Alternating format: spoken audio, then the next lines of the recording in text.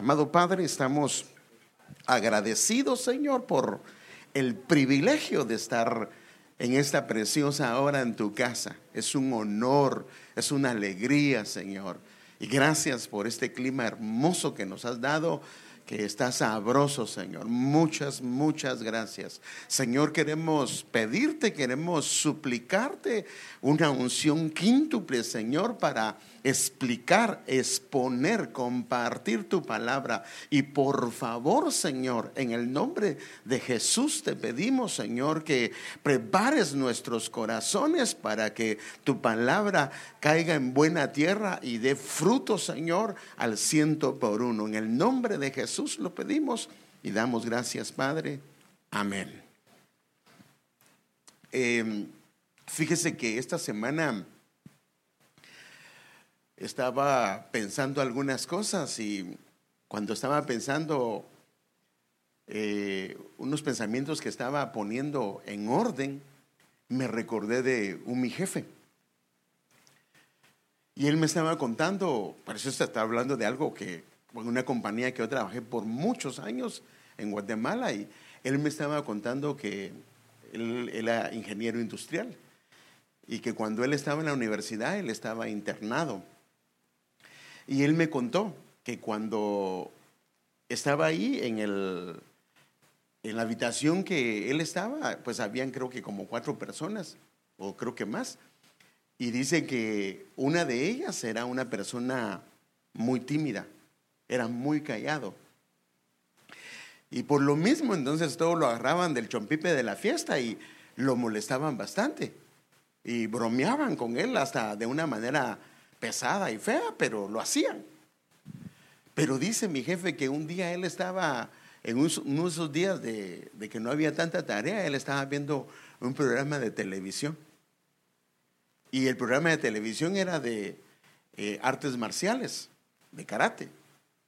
Y dice que cuando vio al maestro, dijo: ese se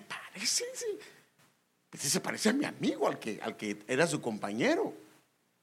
Dice: yo creo que... Y entonces cuando pusieron el nombre del maestro, se dio cuenta que él era. Y dijo: y este bien tímido, y se dejaba que lo bromearan, que le dijeran tantas cosas, y era cinta negra. O sea, que puede agarrar a cualquiera de esos y darles una buena tunda, y los iba a dejar muy mal parados. Pero nunca hizo nada al respecto. Dice después que él, cuando lo miraba, ya no lo molestaba, sino le decía: tú eres mi amigo, ¿verdad? Tú eres mi amigo, porque así me defiende a la hora de cualquier cosa, ¿verdad? Entonces, fíjese qué tremendo. ¿No nos pasa a veces a nosotros así? ¿No tenemos a veces ese tipo de experiencia?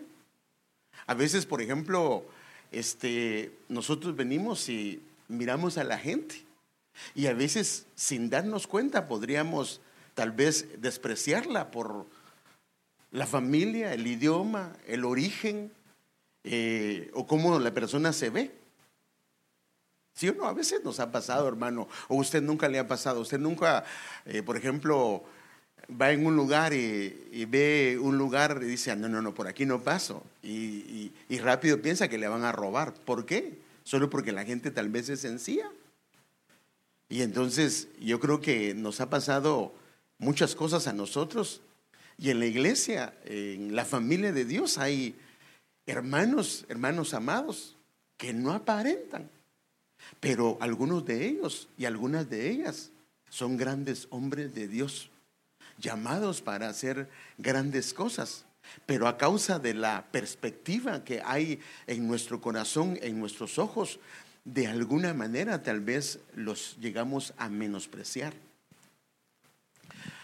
Pero claro, esto de menosprecio y desprecio y rechazo, esto no es algo nuevo. Porque fíjese que esto se ha visto desde siglos de siglos. Ahora, el problema está que hay veces que viene un desprecio, un menosprecio, un rechazo, y viene de afuera. Pero aparte de venir de afuera, también esto puede ser un problema en el interior de una persona. Déjenme enseñarle una figura para que vaya explicándome un poquito mejor. Por ejemplo, ya sea un hombre o ya sea una mujer. Por ejemplo, él puede recibir o ella puede recibir del exterior un menosprecio. Tal vez no se le da el lugar que la persona merece, ya sea por descuido, ya sea por negligencia, ya sea por muchas cosas. Pero esto, de alguna manera, viene de manera exterior. El menosprecio es darle menos valor a algo. El desprecio es cuando se desprecia a esa persona por lo que sea. Entonces, tal vez se le desprecia a él o a ella por su trasfondo, por las circunstancias en las que tal vez sabemos o hemos visto que la persona ha venido. O sea, mire, entonces aquí va menosprecio, desprecio, pero también puede haber rechazo. A la persona se le puede rechazar por cuestiones de raza, raciales, por cuestiones de familia, por cuestiones de un país en particular. Y lo va a ver porque le quiero enseñar algunas cosas. Esto debería de pasar en el mundo porque el mundo no conoce a Dios, pero lamentablemente también pasa en la iglesia. Y se lo voy a mostrar porque también le pasó a los discípulos. Ahora, si los problemas son solo exterior, entonces hay una manera de batallarlos. El problema está cuando esto comienza a ser un problema interior por problemas que se dieron en la niñez, en el entorno donde él o ella creció. Tal vez él o ella se siente así y esto es lo que le ha causado problemas en el desarrollo que él ha tenido. Porque fíjese que una persona que se siente menospreciada, no que la desprecian, porque una cosa es sentirse y otra cosa es que externamente lo hagan. Normalmente es una persona muy abusiva, porque cuando hablan algo se lo siente personal. Y entonces ¿cómo contesta? Contesta muy mal, porque se siente aludida, aunque no lo estén haciendo a él o a ella. Esas personas son aquellas personas que no les puedes decir nada porque rápido responden y responden de una manera incorrecta.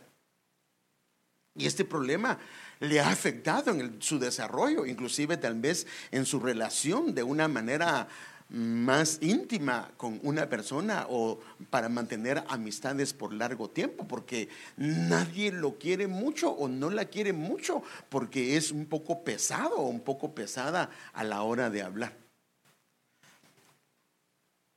Ahora, si el problema es de manera interna, entonces aquí son problemas en el interior y entonces la persona lo siente, pero aquí es diferente cuando es de una manera exterior. Déjenme darle algunos ejemplos. Por ejemplo, tal vez las circunstancias, tal vez él o ella era el foco de atención y algo o alguien tomó ese lugar. Déjenme dárselo con la familia, porque normalmente pasa eso en la familia. Haga de cuenta que la persona tenía 4 hijos. Y el más pequeño casi siempre le ponen un poquito de atención todo el mundo, ¿va? No sé por qué, pero casi en la familia se le pone mucha atención por ser tal vez el más pequeño o la más pequeña. Y todo el mundo es el chinchín de la fiesta y todo el mundo hace muchas cosas y es bien bonito. Pero de repente la hermana queda embarazada. Después de no tener nada, queda después de 5 años, 6 años, 7 años embarazada y viene un nuevo niño y una nueva niña. Y entonces todo el mundo, sin darse cuenta, comienza a enfocarse en el recién nacido. Y el que era, por decir así, el foco de atención, pasa a tomar un segundo lugar. Y él o ella, si papá y mamá no se dan cuenta, puede tener problemas en su corazón, porque él era antes el foco de atención y ahora ya no lo es.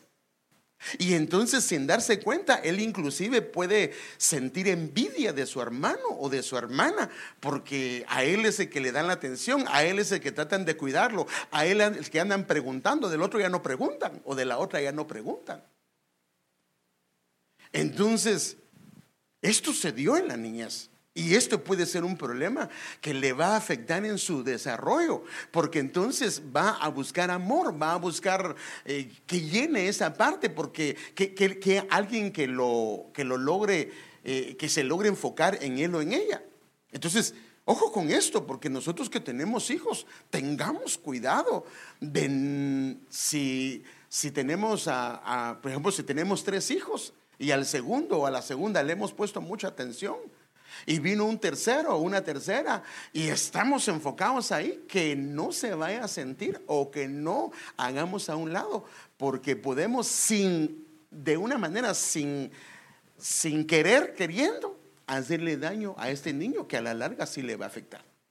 Entonces este ya es un problema interior. Otro, problemas en casa, una falta de atención por problemas que hay en papá y mamá. Entonces el niño o la niña, por ejemplo, se sienten rechazados porque tiene problemas y ellos están metidos en su rollo y no le ponen atención a la niña o al niño. O a veces pasa que viene papá y mamá, sin darnos cuenta, comenzamos a exaltar a uno de los hijos. Por ejemplo, pasa mucho con la gente que los tiene niños que son muy estudiosos, que sacan solo As, que son personas que están en la lista de honores o en la tabla de honores. Entonces a ellos, cuando llega algún familiar y te quiero presentar, mira, ¿te acuerdas el diploma que ganó o el título que ganó? Y entonces, y todos los demás ni en cuenta, pero solo él o ella le ponemos el foco. Y esto los demás pueden comenzar a sentir. Hermano, mire, es increíble lo que puede pasar en el corazón del ser humano. Entonces yo lo que estoy tratando con esto es decirte, ojo, cuidado con esto, porque puede sentirse menospreciado, rechazado por problemas que se dieron en casa, que pasaron en ese entorno de niñez, que era algo familiar, nunca se hizo con esa intención. Algunos de ellos tienen la oportunidad de más adelante decirle a papá, esto y esto me pasó, yo me sentía así, y entonces le da chance al papá o mamá pedirle perdón. Pero ¿cuántos de ellos no lo hacen? Y pasan toda su vida, el desarrollo de su vida la pasan así, y cuando ellos se casan sin darse cuenta, cometen los mismos errores que sus papás cometieron en ellos, porque nunca arreglaron el problema que había en su corazón.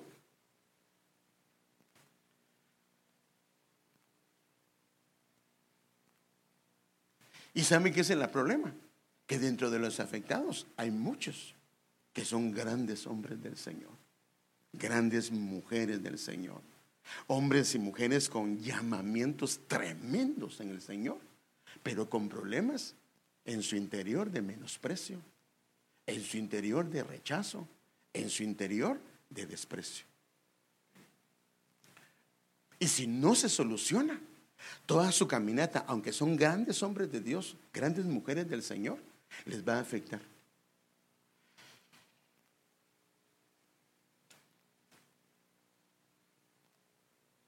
Hay en la escritura un varón que a mí siempre me ha impresionado, y es el rey David.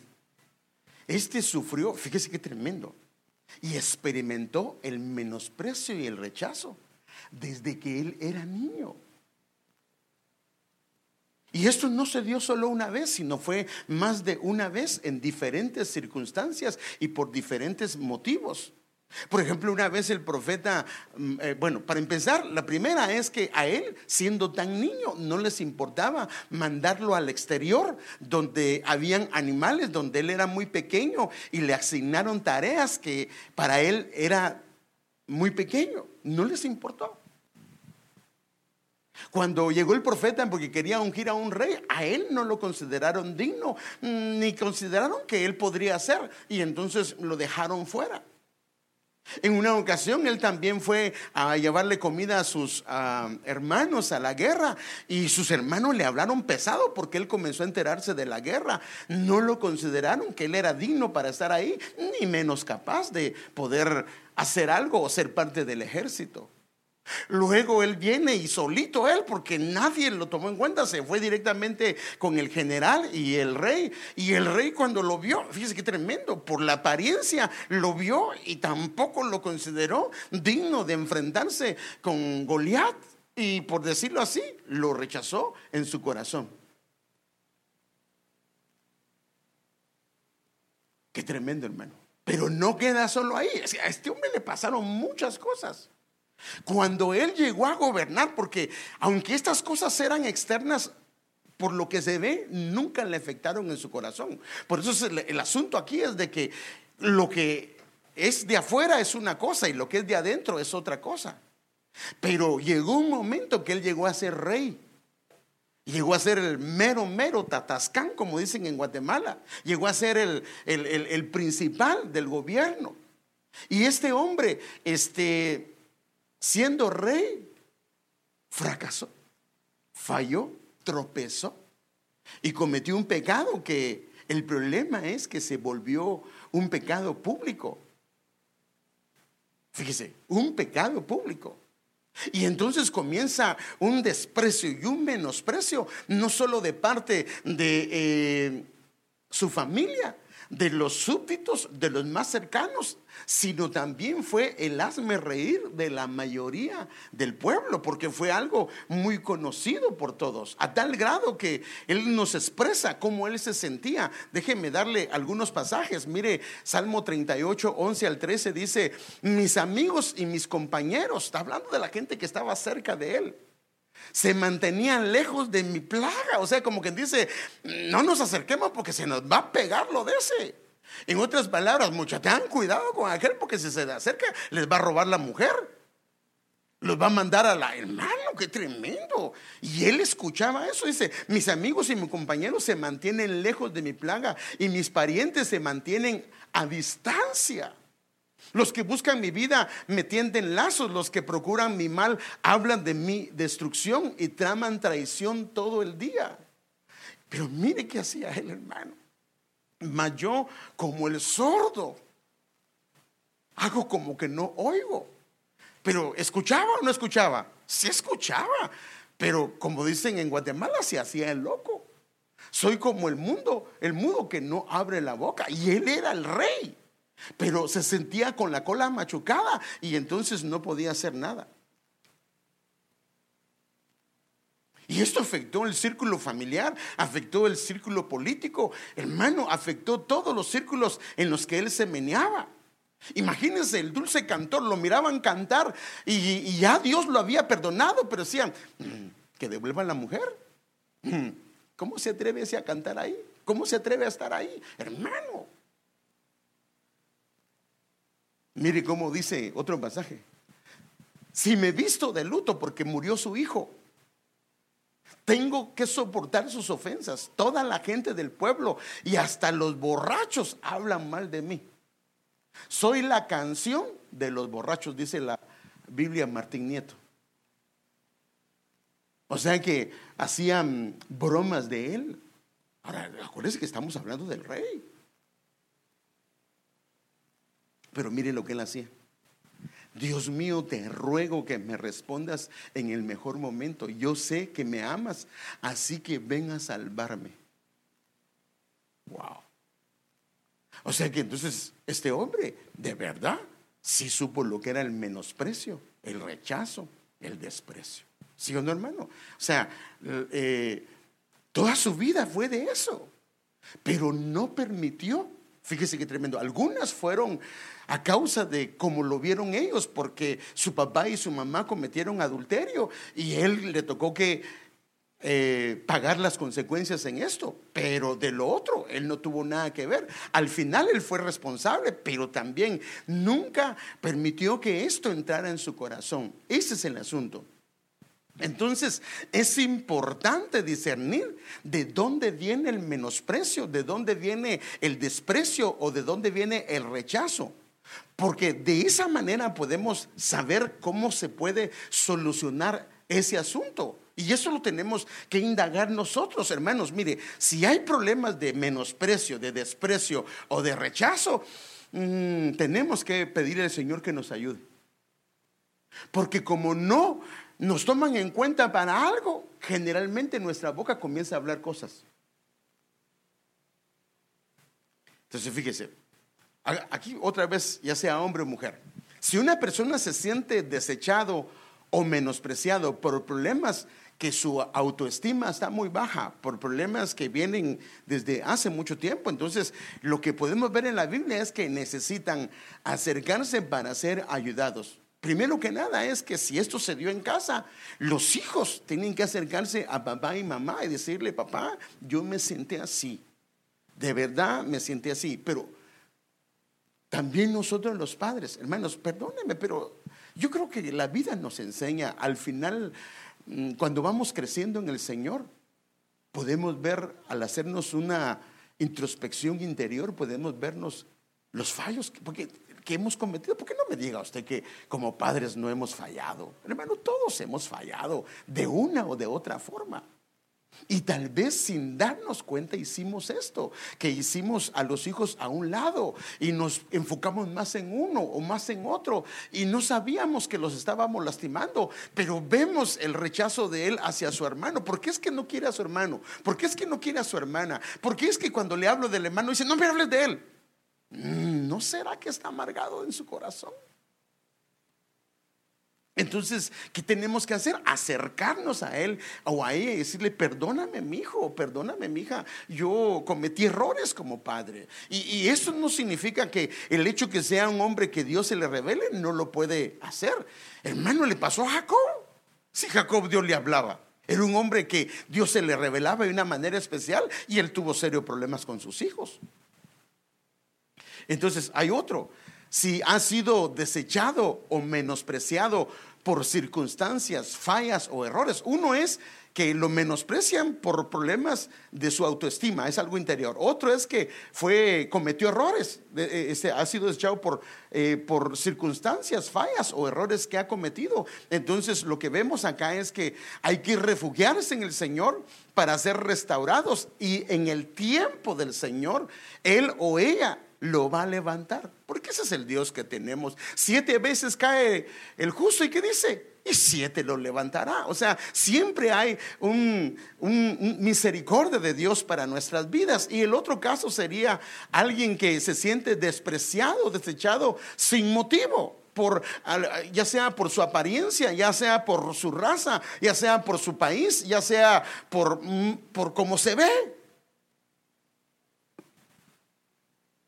Entonces él tiene que mantenerse fiel al Señor, y en su tiempo, hermano, cuando Dios dice: te levanto, o da la orden. Acuérdense que hablé un mensaje que se llama mandatos que se vuelven decretos. Cuando hay un mandato de Dios en la tierra, se vuelve un decreto donde Dios dice que se haga. Y si Dios dice que lo levanten, que la levanten, ¿quién se puede oponer a la palabra del Señor? Nadie, nadie, nadie. Entonces, en base a esto, hermano, yo quisiera tratar un tema con ustedes hoy, y se llama la piedra que desecharon. Otras versiones dicen que despreciaron los edificadores, se ha convertido en piedra principal. Wow. O sea que a veces una piedra, y cuando hablamos de una piedra también estamos hablando de un creyente. Alguien que pudo haber sido despreciado o menospreciado por los que edificaban la casa. El Señor lo tenía preparado como una piedra principal, a él o a ella. Y obvio, hermanos, que aquí esta escritura se está refiriendo a Cristo, pero también nosotros somos piedras vivas y estamos metidos en él, y ahora quiero llevarlo ahí. Entonces, cuando hablamos fíjese qué tremendo, hermano, y cuando hablamos de menosprecio, de desprecio, una de las personas que experimentó esto en carne propia fue el Señor Jesús. Por eso es que la escritura dice que él fue tentado en todo, pero sin pecado. En Hebreos 4:15 al 16 dice: nuestro sumo sacerdote comprende nuestras debilidades, porque enfrentó todas y cada una de las pruebas que enfrentamos nosotros. Sin embargo, él nunca pecó.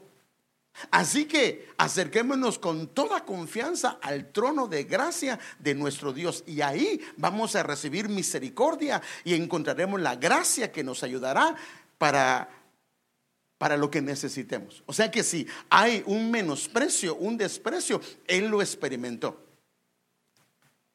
Así que cuando se trata de sufrimiento y desprecio, el Señor ya pasó por todo esto, y él, mire, a tal grado que a él lo aborrecieron, hermano. Es que al Rey de Gloria Lo menospreciaron, lo aborrecieron y lo rechazaron. Veamos un pasaje que habla al respecto de esto. Isaías 53:3, hablando de él. Hermano, por eso es que esto, claro, en el caso de él no se sentía así, pero externamente vino todos esos dardos. Y esos dardos, el problema de esos dardos, hermanos, que cuando no tenemos cuidado y entraron a nuestra mente y a nuestro corazón, los estragos de esos dardos son terribles. Entonces fíjese, fue despreciado y desechado por los hombres. O sea, fue despreciado, desechado. Dice la escritura esto. Ahí está. Varón de dolores, experimentado en el sufrimiento, y como que escondimos de él, también nosotros, el rostro, lo menospreciamos y no lo estimamos. Entonces el rechazo que tuvieron el Señor se dio en diferentes dimensiones, pero una de ellas fue por el lugar de origen. Y que el lugar de origen supuestamente era de poca importancia, y ellos no consideraran que de ahí podía salir algo bueno. Hermano, así lo dice la escritura. Entonces nosotros tenemos que tener cuidado, hermano, porque a veces nosotros en nuestros países hay lugares que son sencillos, por decirlo así. Déjenme darle un ejemplo. Bueno, en mi país pasa eso. Uno va al mercado, allá hay algunos lugares donde a nosotros le decimos la terminal. Fíjese, pues, la terminal. Ese lugar baja a la gente que siembra y que corta sus verduras y todo eso, o que corta fruta y lo lleva al mercado. Y no sé si ahora, pero así era antes. Se ponían en las calles y uno pasaba y compraba su verdura y su fruta. Pero los que estaban ahí, la mayoría era gente indígena, es gente que es de algún lugar que sí tiene su traje típico. Pero mire, les digo todo eso porque todos esos errores los cometió uno. Pero uno, cuando se dirige a ellos, mira, ¿a cómo me das esto? Ya metiéndole el bozal, ¿va? Pero ¿qué pasa si hubiera sido alguien de traje? Mire usted, ¿a cómo me da esto? Pero como era de traje, de un pueblo, dice, mira vos, ¿y cómo me das esto? Y ellos también le metían el bozal a uno, ¿va? Porque tampoco, si uno no lo respetaba, ellos tampoco. Y lo trataban de vos. Pero a lo que me refiero yo es que en cosas tan sencillas como esas. Entonces, por ejemplo, cuando vemos a alguien, ¿cómo lo tratamos? Y lo vemos andrajoso, ¿cómo lo tratamos? Entonces, en el caso de él fue rechazado por el lugar de origen, porque ese lugar era de poca importancia. Mire, y le estoy hablando de gente que eran siervos del Dios, con llamamientos tremendos. Juan 1, capítulo 1, del 45 al 46 en la versión internacional. Felipe buscó a Natanael y le dice: hemos encontrado a Jesús de Nazaret. Él no era de Nazaret, pero ahí creció, pero la gente no sabía que él no había nacido ahí. Entonces todo el mundo asumía que ese era el lugar de nacimiento.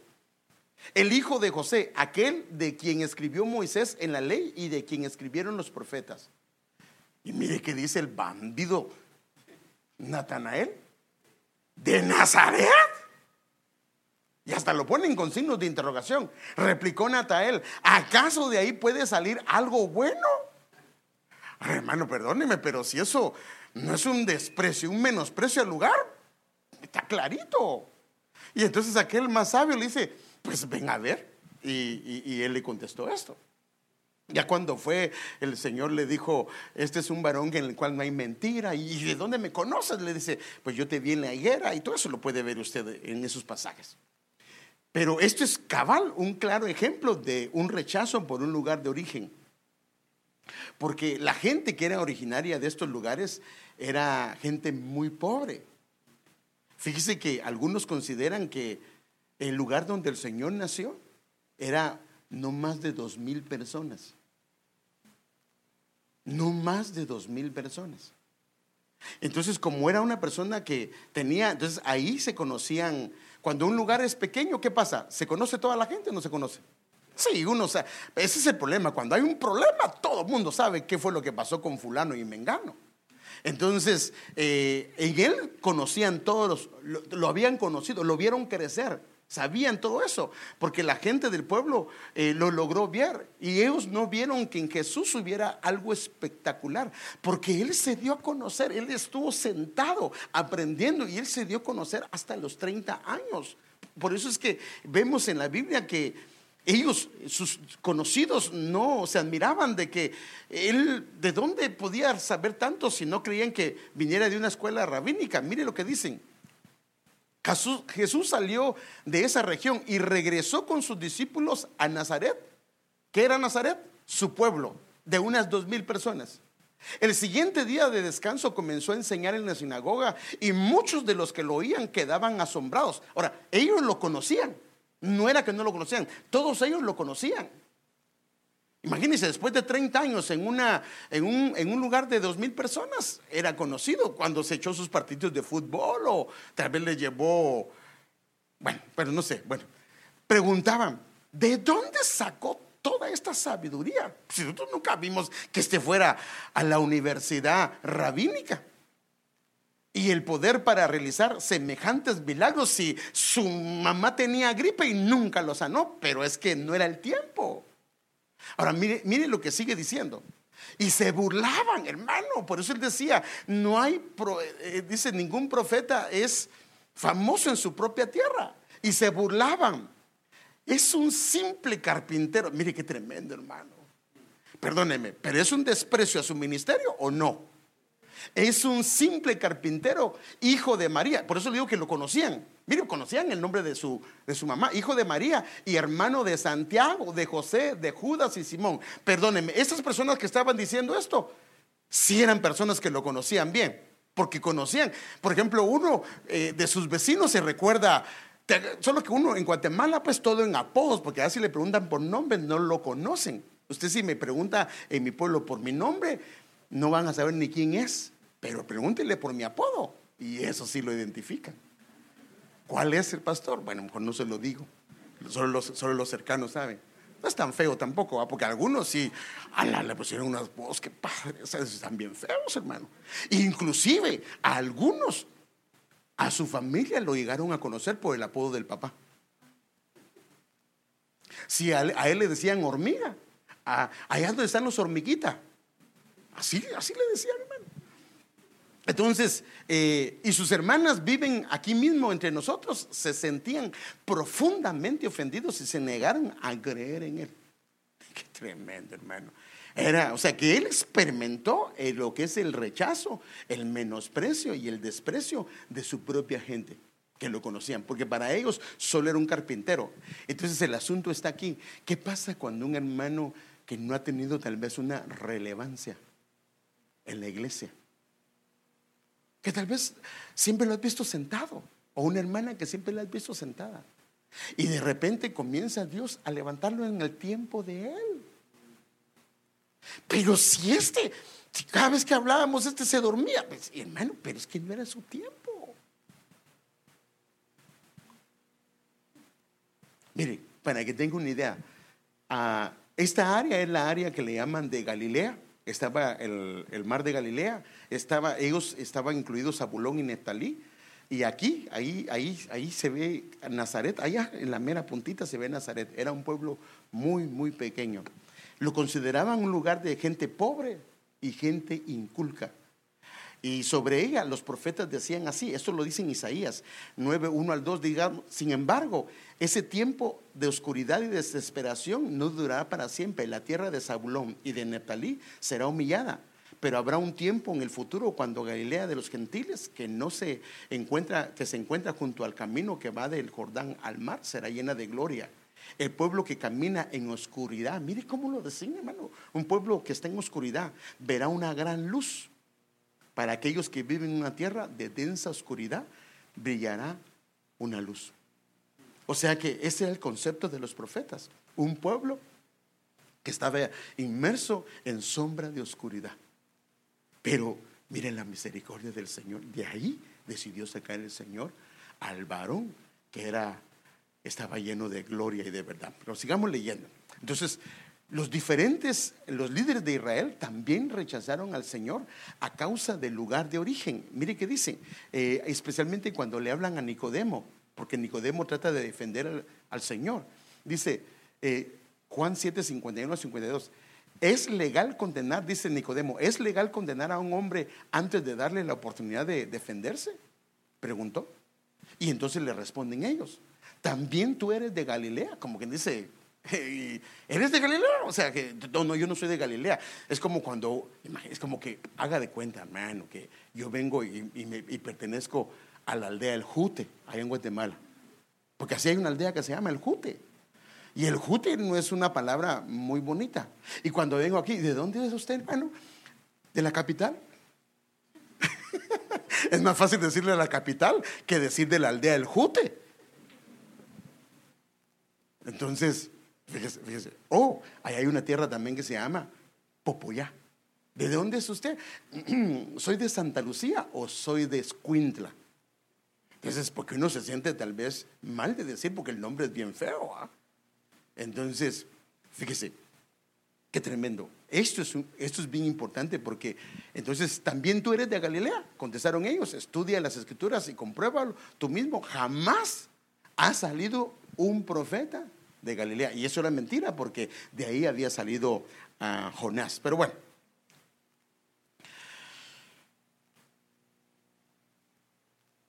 también los discípulos del Señor tuvieron problemas con eso. En una ocasión vienen unos hombres que no estaban cerca de Jesús y comenzaron a oír la palabra del Señor, y ellos lo creyeron, lo asimilaron y comenzaron a reprender demonios. ¿Y qué pasó? Vinieron ellos, y dice en Marcos 9, 38 al 39, Juan le dijo a Jesús: Maestro, vimos a alguien usar tu nombre para expulsar demonios, pero le dijimos que no lo hiciera. ¿Por qué? Porque no pertenece a nuestro grupo. Este no es del grupo. Hermano, este una vez le dio cursi calavera. Este no tiene derecho a hacer nada de esto. Y el Señor no le respondió bonito. No lo detengan, dijo Jesús. Nadie que haga un milagro en mi nombre podrá luego hablar mal de mí. Entonces vemos que este problema no solo era en la familia, no solo era en su pueblo, no solo era en los que le siguen, también está metida la iglesia, hermano. La iglesia no está exenta de esto, y quisiéramos que no, pero acuérdense que la iglesia está en un proceso de crecimiento. Es un hospital. Pero es aquí donde yo creo que todos debemos de reconocer dónde está el menosprecio, dónde está el desprecio, dónde está el rechazo. ¿Es externo o es interno? ¿Es un problema que traigo? Y si es un problema que traigo, yo debo de procesarlo de una manera diferente. Por eso es que la importancia de este tema, la enseñanza del Señor con respecto al menosprecio aún de lo escogido por Dios mismo. O sea, que una persona que tiene llamamiento no necesariamente es una persona que no se sienta rechazada, menospreciada, o que se sienta menos que los demás. Puede sentirse aún teniendo llamado de parte de Dios. Por eso les digo, esto pasa. Puede ser que sea un problema que el grupo que está en la iglesia no deje, porque el problema es que hay gente que no deja que la gente crezca. Y mi hermano, que Dios nos guarde, porque el Señor le dijo a los fariseos y a los escribas que ellos, dice, recorrían cielo y tierra, pero cuando agarraban uno lo hacían un discípulo con más derecho al infierno que ellos mismos. Dice, ustedes, no dejan entrar. O sea, en otras palabras, ni entran ni dejan entrar. O sea, no dan lugar a que otra gente quiera crecer. Por ejemplo, hagan de cuenta que viene alguien a la iglesia y dice: hermano, qué bonita la iglesia, y yo siento al Señor y veo que Dios me puede usar aquí. ¿Usted por qué no conoce? Ay, hermano, espérese un poquito y se va a dar cuenta. Hermano, el hermano, la hermana viene con aquel deseo y anhelo de buscar al Señor, y ya le está quitando. Y entonces le entra o no le entra la curiosidad. ¿Y qué pasa aquí? Pues usted, ¿por qué no se ha enterado? Mire, comienza a sorbar. Hermano, ya arruinó al hermano. No, hermano, no hagamos eso. Pero es porque tal vez a él o a ella no se le dio un tiempo, no se le dio un lugar. Pero lo que no dicen es qué fue lo que pasó. Porque es que tal vez se le quitó del ministerio, tal vez se le quitó de lo que Dios le dio. Eso, o decimos nosotros, no hermano, fíjese que la verdad es que yo ya no pude seguir porque fui irresponsable. O lo decimos. Si somos honestos, deberíamos de decimos algo, digámoslo completo. Pero muchas veces no decimos eso, solo decimos la parte que nos lastimó y estamos heridos. Pero hermanos, nosotros de verdad tenemos que ser honestos. Si hay un problema en nuestro corazón que nos sentimos despreciados o menospreciados, vayamos. Y si hermano, en el caso mío, si es conmigo el asunto, yo me voy a sentar con usted y créame, le voy a pedir perdón. Pero también usted tiene que reconocer que tal vez falló en algo. O también yo tengo que ver si no es un problema que viene desde la niñez. Porque hay gente que no ha sido lastimada, pero se siente lastimada porque el problema viene desde hace mucho tiempo. Entonces, ¿en qué vientre creciste? ¿En qué vientre naciste? ¿No será que naciste desde el vientre ya había un menosprecio? Fíjese que recuerdo un hermano que es de la iglesia, y te lo digo porque él lo contó públicamente. Él un día le dice a su papá, porque sus papás lo rentaban, imagínense hermano, lo rentaban con otros en su país para que él fuera a cuidar los animales o a pastorear los animales. Y la gente, como lo rentaban, él lo agarraban como un animalito, y cuando no hacía caso, con una vara le daban en la cabeza. Y él le pregunta a su papá y a su mamá: yo fui deseado, yo fui querido, porque se sentía mal.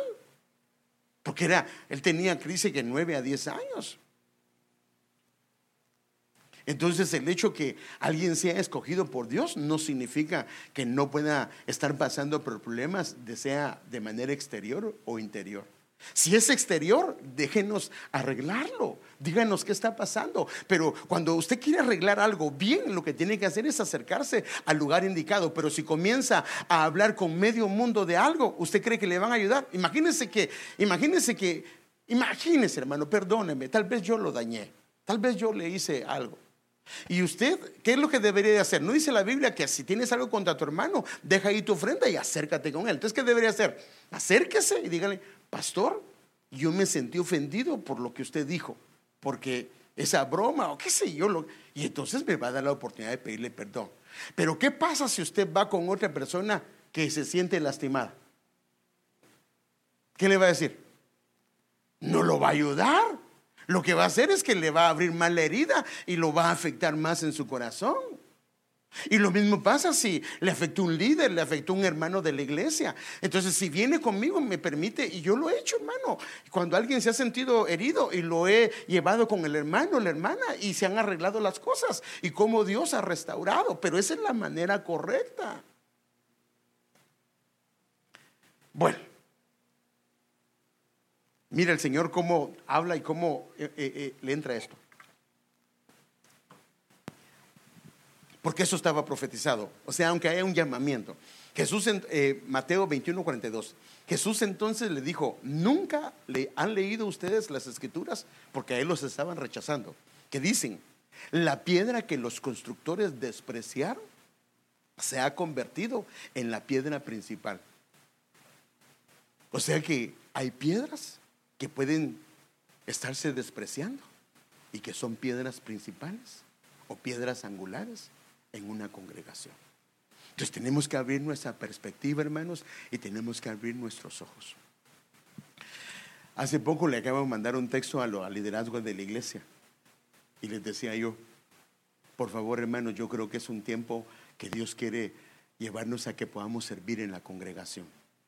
Abran la puerta, den oportunidad para que los hermanos puedan servir, porque el Señor me ha estado hablando con respecto al servicio. Ellos lo saben. Ellos no lo pueden rechazar. Lo que hacen es preguntarme a mí.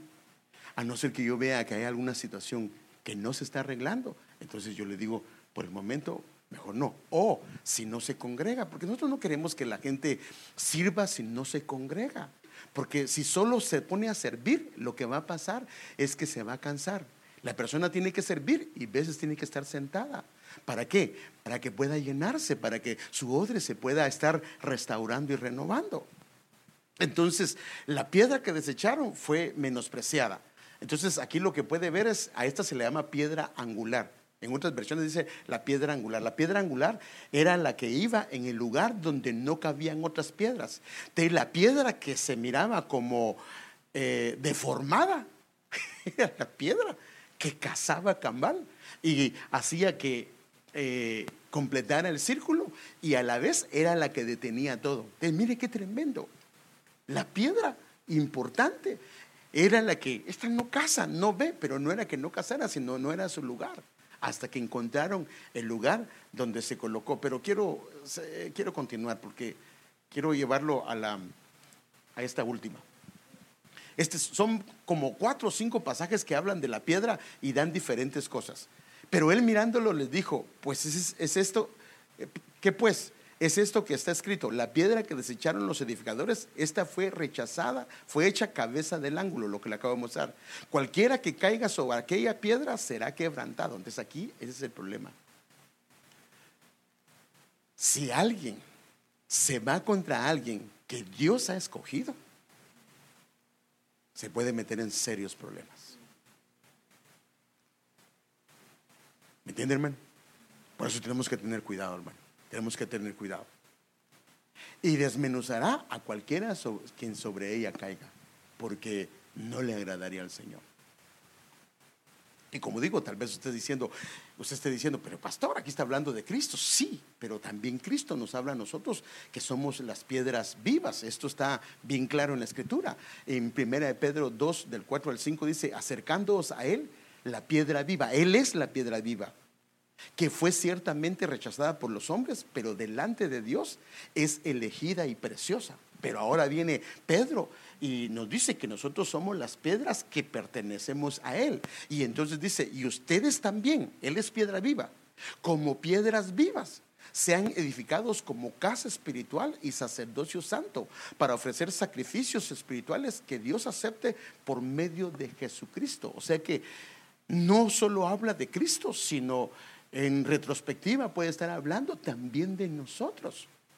Y los problemas que se dan en una familia, los problemas que se dan en la familia del Señor.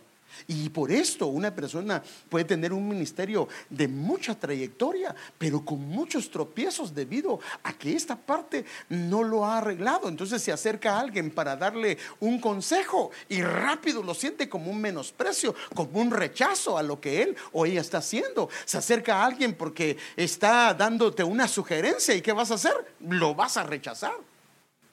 ¿Por qué? Porque el problema es que hay un problema interior en el corazón. Y esto, tal vez la sugerencia que me iba a dar el hermano, tal vez la sugerencia de la hermana, era algo que venía del Señor. Y claro, aquí uno tiene que también entender, hermano, que hay cosas que no son de Dios. Mire,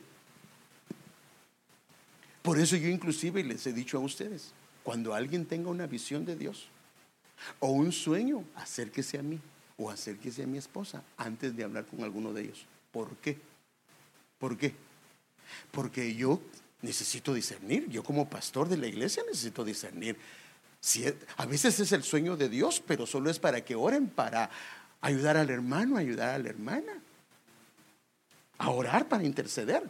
Pero a veces es un sueño que no es de Dios, y entonces yo le voy a decir: no, yo creo que no, en este momento no lo hagas. Tal vez no voy a ser tan pesado a decirle que no es de Dios. Y a veces sí es de Dios, pero no es el tiempo de decírselo. Entonces, hermanos, yo les pido por favor que cuando tengan algo, acérquense conmigo o con mi esposa, porque yo no quiero que afecten a un hermano, no quiero que afecten a una hermana. Nosotros tenemos que, porque algunos sí tienen la capacidad de discernir que esto no es de Dios, o tal vez esto es para más adelante. Pero por favor, yo le pido esto, y esto lo he hablado ya varias veces: por favor, si Dios te da algo, acércate primero. Amén. Y entonces yo le voy a decir: ahora, ¿por qué lo hago? ¿A usted se quiere enterar de todo? No, porque yo lo tengo que guardar, hermano. Yo tengo que cuidarlo. ¿O no hace usted con sus pequeños eso? No hace sus cosas. No, él está pequeño, no está para recibir esto. Es muy fuerte. Yo recuerdo un sueño que tuvo mi esposa de una hermana que ya no está en la iglesia, y yo le dije: no es el tiempo, es muy fuerte y va a llegar el momento. Y sí se lo dijo, pero en su momento. Entonces, desechado o despreciado porque no dio frutos. Mire qué tremendo. Y padre, esto nos lleva Y créame, hermano, que el Señor ha estado hablando a mi corazón en muchas áreas. Y esto, dice, desechado, puede ser que alguien se sienta desechado o despreciado porque no dio frutos, porque la posición o la condición en la que se encontraba no era correcta, no era porque no era hijo de Dios. Usted sabe que la Biblia es clara que Jesucristo es la vid. Él habla de una viña y Jesucristo es la vid, el Padre es el viñador y los pámpanos, o sea, las ramas, las que llevan las uvas, son los creyentes, o sea, los hijos de Dios. Y uno ha entendido, porque así lo explican la mayoría de las versiones, que un pámpano o una rama que no da frutos debe quitarse y ser lanzada afuera. Pero fíjese que cuando comenzamos a ver esto, algunas versiones lo dicen así, y este es el problema de esta versión, pero así lo dicen: yo soy la vid verdadera. Juan 15 del 1 al 2, yo soy la vid verdadera y mi Padre es el viñador. Todo sarmiento, o sea, o rama que tiene la vid, que en mí no da fruto, ¿qué dice? Lo quita. O sea, en otras palabras, lo desecha. De hecho, de aquí salió el tema. De aquí fue donde el Señor comenzó a hablarme. Lo quita, lo desecha, y todo el que da fruto lo poda para que dé más fruto. Pero la primera parte es que se entiende que se debe de quitar si no da fruto. Pero se han hecho estudios con respecto a esta palabra griega, quitar, y fíjese que tiene varias acepciones, que no solo es quitar. Es más, la palabra quitar es la que menos se usa, sino la versión textual lo usa de esta manera: yo soy la vid verdadera y mi Padre es el viñador. Todo pámpano que en mí no lleva fruto. ¿Qué dice? Ahora, ¿hay una diferencia de los dos? Sí lo hay. Porque uno dice lo quita, en otras palabras lo corta y lo desecha. Pero aquí dice lo levanta. Porque si hay un problema interior, necesita ser restaurado. Tal vez por eso es que no da fruto. Y todo el que lleva fruto lo limpia para que lleve más fruto. Y esto es lo que yo quiero que veamos, hermano. Porque tal vez esta condición de no dar frutos no es porque no esté pegado a la vid. Porque si está pegado a la vid es que es de Cristo, es salvo. Pero tal vez está conectado a la vid, pero su condición y su posición lo imposibilitan de dar el fruto que Dios quiere.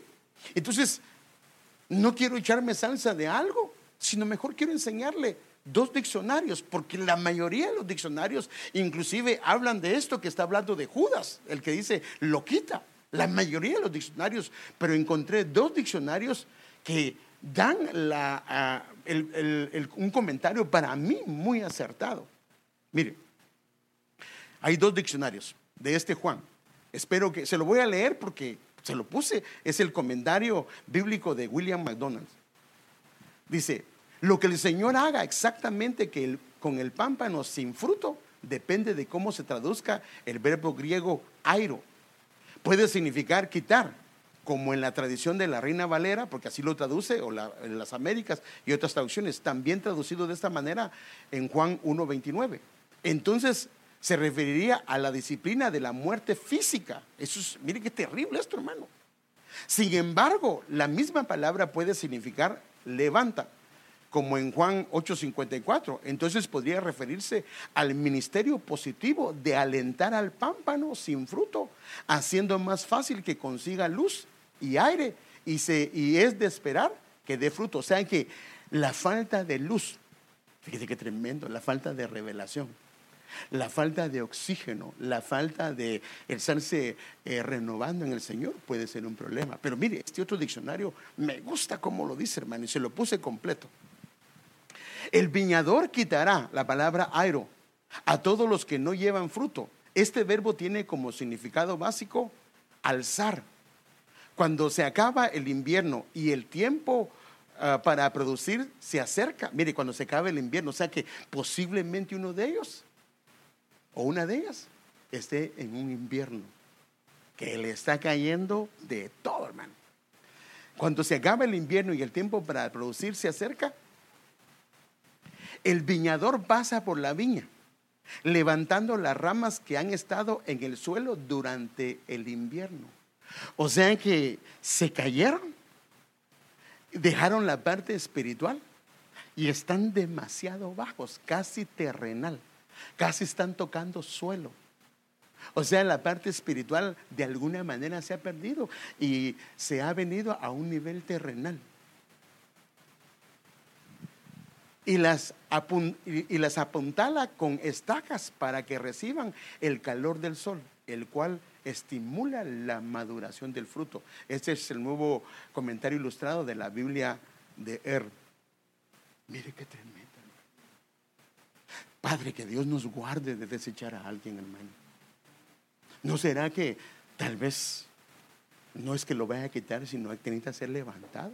Que tiene problemas en su interior, porque si está tocando suelo, de por sí la viña, las ramas las ponen hacia los costados, pero si perdió su posición, si perdió el lugar donde estaba agarrado, la rama cayó y su peso la hizo irse hacia abajo, y entonces como todo lo demás lo está cubriendo las demás vid, entonces el sol no le está pegando. Tal vez está caído, está desanimado, está dentro de la vid, pero no está bien. Que Dios nos ayude, hermanos. Por eso es que, hermanos, yo quiero que nosotros, ahora, por favor, si nosotros tenemos que ser honestos. Por ejemplo, si usted va a servir, hermano, la puerta se va a abrir de verdad para que usted pueda servir. Que no quede en mí ni en los líderes de la iglesia, sino que sea usted el responsable. Pero si usted sabe que hay áreas que no ha arreglado y no quiere arreglar, lo que tiene que hacer es, bueno, mejor no, venga, acérquese, diga qué es lo que está pasando y arreglemos esto para que pueda servir, para que pueda ser alzado, levantado y otra vez, porque está en la vida. Dios no quiere quitarlo, Dios lo que quiere es renovarlo, quiere llevarlo a la posición que es para que dé el fruto deseado, porque el Señor quiere que demos frutos y algunos el Señor está podando, pero a otros el Señor quiere alzar. Termina aquí. Además, el sacar las ramas del suelo se evita que estas hundan pequeñas raíces que salen directamente de la rama en la superficie del suelo, donde no hay suficiente humedad, lo que produce, mire qué tremendo. O sea que cuando comienzan a haber uvas ácidas, es porque no le está recibiendo el sol y está sobre las raíces de la vid. No está en el lugar que debe de estar. Y termina. Sin embargo, si se levanta la rama del suelo, se obliga a esta a obtener su humedad, no del suelo, sino de las raíces profundas de la vid, y así producirá un fruto deleitoso. Y quiero terminar con esto. Pasa, amigo.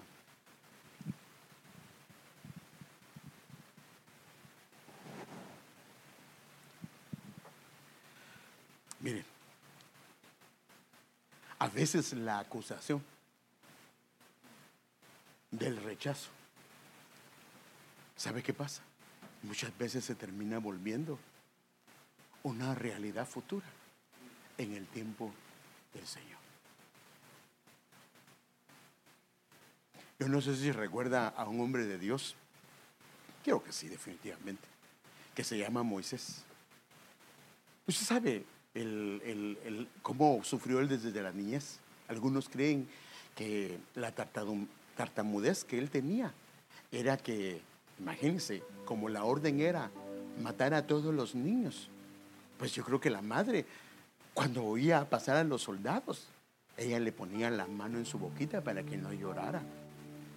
Y algunos creen que debido a esto, algunos piensan eso, la tartamudez vino a él. Hasta que lo pusieron en una arca y usted sabe que la princesa, la hija de Faraón, lo agarró. Pero cuando él creció, dice que comenzó a ver cómo estaban sus hermanos en pruebas, en luchas, y comenzó a intervenir, imagínense, a favor de ellos. Y cuando lo hizo, en vez de agradecerle por lo que él había hecho, lo acusaron despectivamente y lo menospreciaron. Por ejemplo, la Biblia dice en Hechos, dice que le dijeron: ¿quién te ha puesto por príncipe y juez sobre nosotros? ¿Quién te ha puesto por príncipe y juez sobre nosotros? Y debido a esta acusación llegó hasta el rey, el faraón, y a causa de ellos mismos, hermano, por los que él vino a cuidar, entonces faraón sacó la orden y lo comenzaron a seguir hasta que él tuvo que huir. Y usted sabe que pasó 40 años en el desierto debido a una acusación, a un rechazo de su mismo pueblo. Pero mire la misericordia de Dios al final de todo esto, porque yo creo que, por eso es que yo creo que debido al rechazo que él tuvo, imagínense, hermano, debido al rechazo que él tuvo, cuando Dios lo llama, créame, hasta el Señor se enojó con él, porque Dios le comenzó a decir: quiero que vayas, manda otro. Mire cómo le afectó el rechazo que le hicieron. Afectó su alma, afectó su vida, hasta que casi que Dios, perdóneme, le retorció el brazo a él y dijo: pues así sí, a las buenas sí va. Y perdón, esa es una manera de decir, y ya no tuvo otra, y tuvo que ir, porque le dijo Dios: vas a ser tú como Dios y te voy a mandar a tu hermano que sea como profeta. Y así fue como él se fue. Pero lo increíble es que cuando Dios hace un llamado, aunque haya una acusación, aunque haya un rechazo, mire lo que el Señor dice.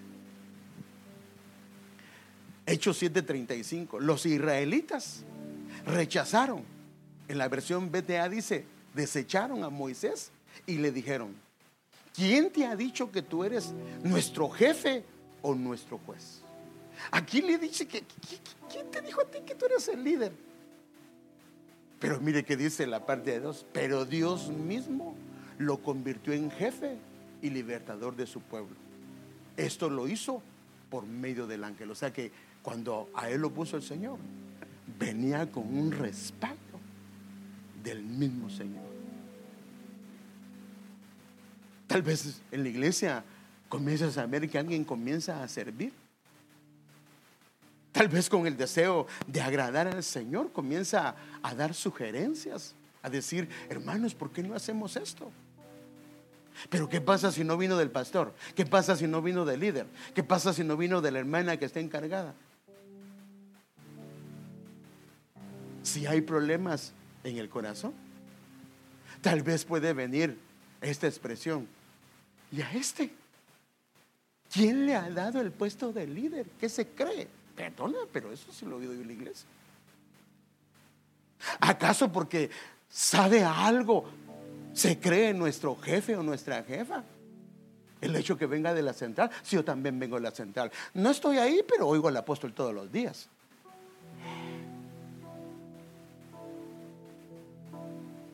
Lo que muchas veces no saben aquellos que rechazan o que menosprecian es como a ese hermano o a esa hermana Dios la ha traído tratando hace mucho tiempo.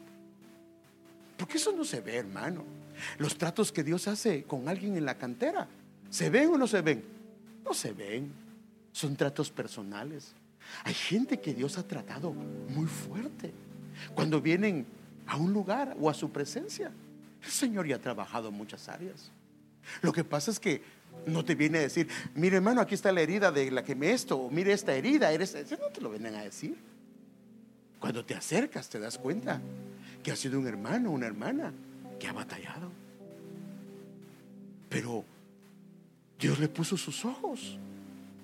Dios dijo: te quiero levantar, amada hija, amado hijo, te quiero levantar, quiero hacer grandes cosas en ti. Y los ojos del Señor se pusieron ahí. A este hombre era príncipe, pero ¿por qué lo rechazaron? ¿Sabe por qué creo yo que lo rechazaron? Porque él era príncipe de Egipto, porque él tenía problemas de tartamudez. Él llegó y ¿por qué le estás haciendo eso a tu hermano? Porque perdonen, hermanos, a veces tenemos problemas con eso. Sí era príncipe, pero su manera de hablar. Por eso es que él no quería ir. Usted sabe que una de las cosas que él le dijo al Señor es: Padre, pues yo soy tartamudo. ¿Cómo me pone? Y miren las cosas que Dios hace. Lo pone que vaya a hablar con las autoridades de Israel y con el mismo faraón, que era Satanás, hermano. Pero ese es el Dios que tenemos.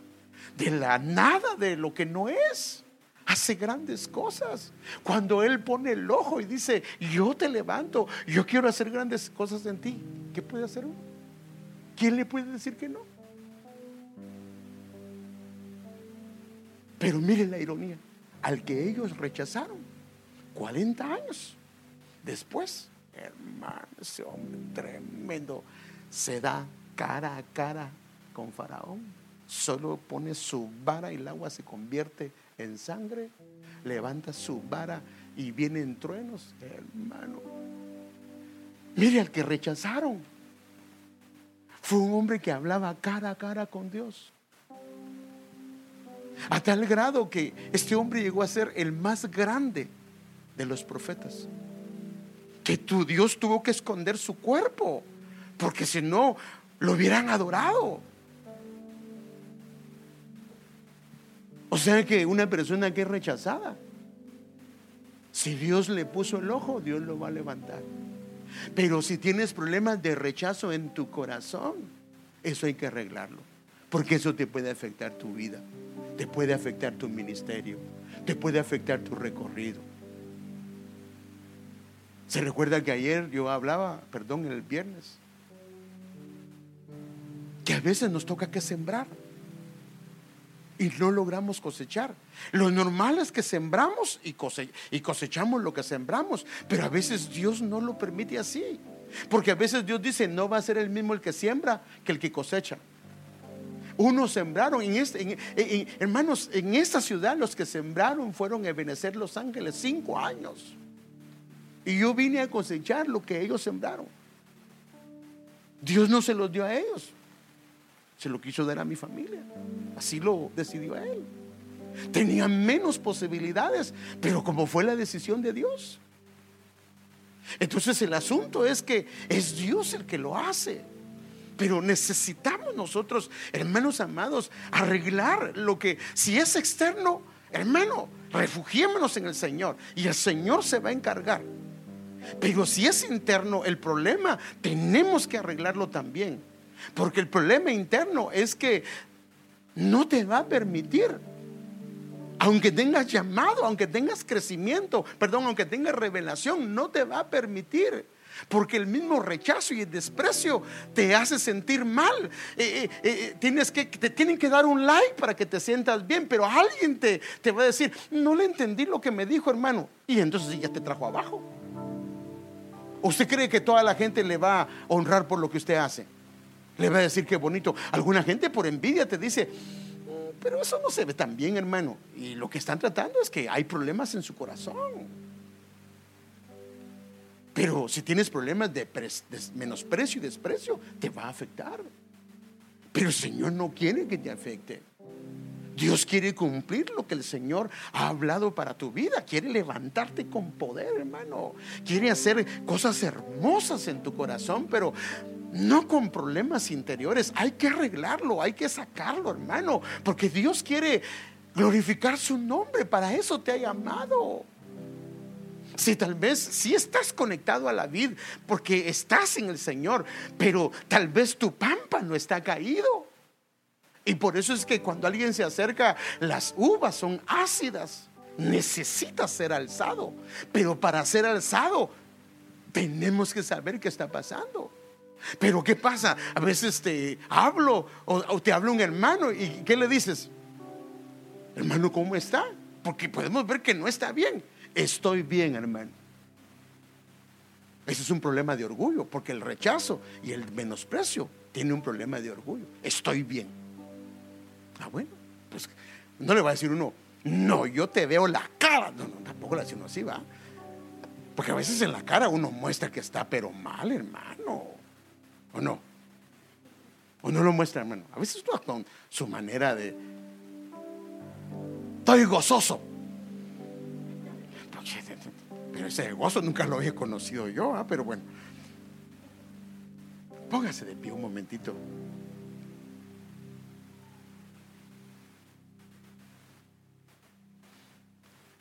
Que el Señor nos guarde de menospreciar a alguien, de desechar o de despreciar a alguien. Pero que también el Señor nos ayude a trabajar esas áreas, si son áreas que tenemos en nuestro corazón. Por favor, acuérdate que el que te hizo daño no fue el Señor. Tal vez el daño te lo hicimos nosotros. Somos un hospital. Sin darnos cuenta, tal vez te ofendimos. Tal vez un hermano te ofendió. Tal vez una hermana dijo cosas incorrectas de tu ministerio, de tu labor, de tu servicio. Y eso te dañó, porque ya tenías problemas de menosprecio. Y eso te inhabilitó y dejaste de servirle al Señor. Bueno, si no quieren, pues tampoco. O no toma una actitud así. No es un problema de, si no quieren tampoco, sino hay un problema de menosprecio o de desprecio en el corazón. Porque cuando lo haces para el Señor, si no quisieron ellos, está bien, pero para mi Señor lo hice y lo seguiré haciendo. Porque Él es digno. Él es digno. Todo lo que tenemos, todo lo que somos, le pertenece a Él, hermanos. Y es un honor que el Señor en su iglesia, la amada, nos dé la oportunidad de traer los dones y los talentos que nos ha dado y ponerlos al servicio del Señor, Padre, al servicio del Rey. Es un honor que el Señor nos da. Pero si hay problemas de esto, tenemos que arreglarlo. Padre, aquí estamos delante de tu presencia. Aquí estamos delante de tu presencia, Señor. Señor, primero que nada te pedimos perdón, Señor. Si a través de una conversación, si a través de una palabra, si a través de una observación pudimos haber despreciado, menospreciado o rechazado a alguno de nuestros hermanos. Perdónanos, Señor, si afectamos a alguno de ellos. Pero por favor también hoy te pedimos, Señor, en el nombre de Jesús, que nos ayudes. Si hay un problema en nuestro interior, Señor, si hay un problema de rechazo, hay un problema de desprecio, de menosprecio, de una autoestima muy baja en nuestro corazón, debido a nuestra niñez, debido al entorno en que nos movimos, debido al lugar, al vientre donde nosotros crecimos, o al lugar donde nos movimos, o a comentarios que hizo gente, tal vez sin saberlos, haciéndonos daño, Señor. Queremos pedirte que nos ayudes. Que nos ayudes, Señor, que nos ayudes, por favor. En Isaías 61, 1 al 2 dice: el Espíritu del Señor está sobre mí porque me ha ungido Jehová. Me ha enviado. Ese es el llamado del Señor, para anunciar buenas nuevas a los pobres, para vendar a los quebrantados de corazón.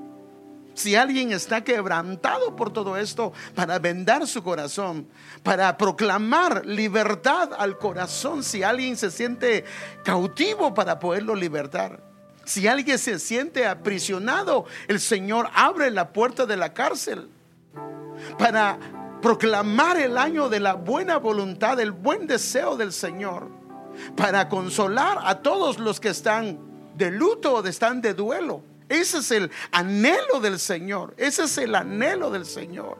hoy venimos delante de tu presencia, Señor, y pedimos una restauración de nuestro interior, Señor. Padre, desechamos toda vergüenza, Señor. Desechamos todo menosprecio, Señor. Desechamos todo desprecio que alguien hubiera hecho en algún momento, Señor. Si le pasó a tu siervo David, le pasó a ti, Señor, en muchas ocasiones debido a trasfondo, Señor amado. Ahora, Señor, nosotros venimos, Señor, y te pedimos que perdones a aquellos que han murmurado, Señor, aquellos, Señor amado, que han dicho cosas groseras, Señor, en contra de cada uno de nosotros, Señor, y nos des tu gracia, Señor, nos des tu gracia, Señor, para salir adelante. Levántanos, Señor, como ese pámpano, Señor, y Señor, tómanos, agárranos, Señor, con poder,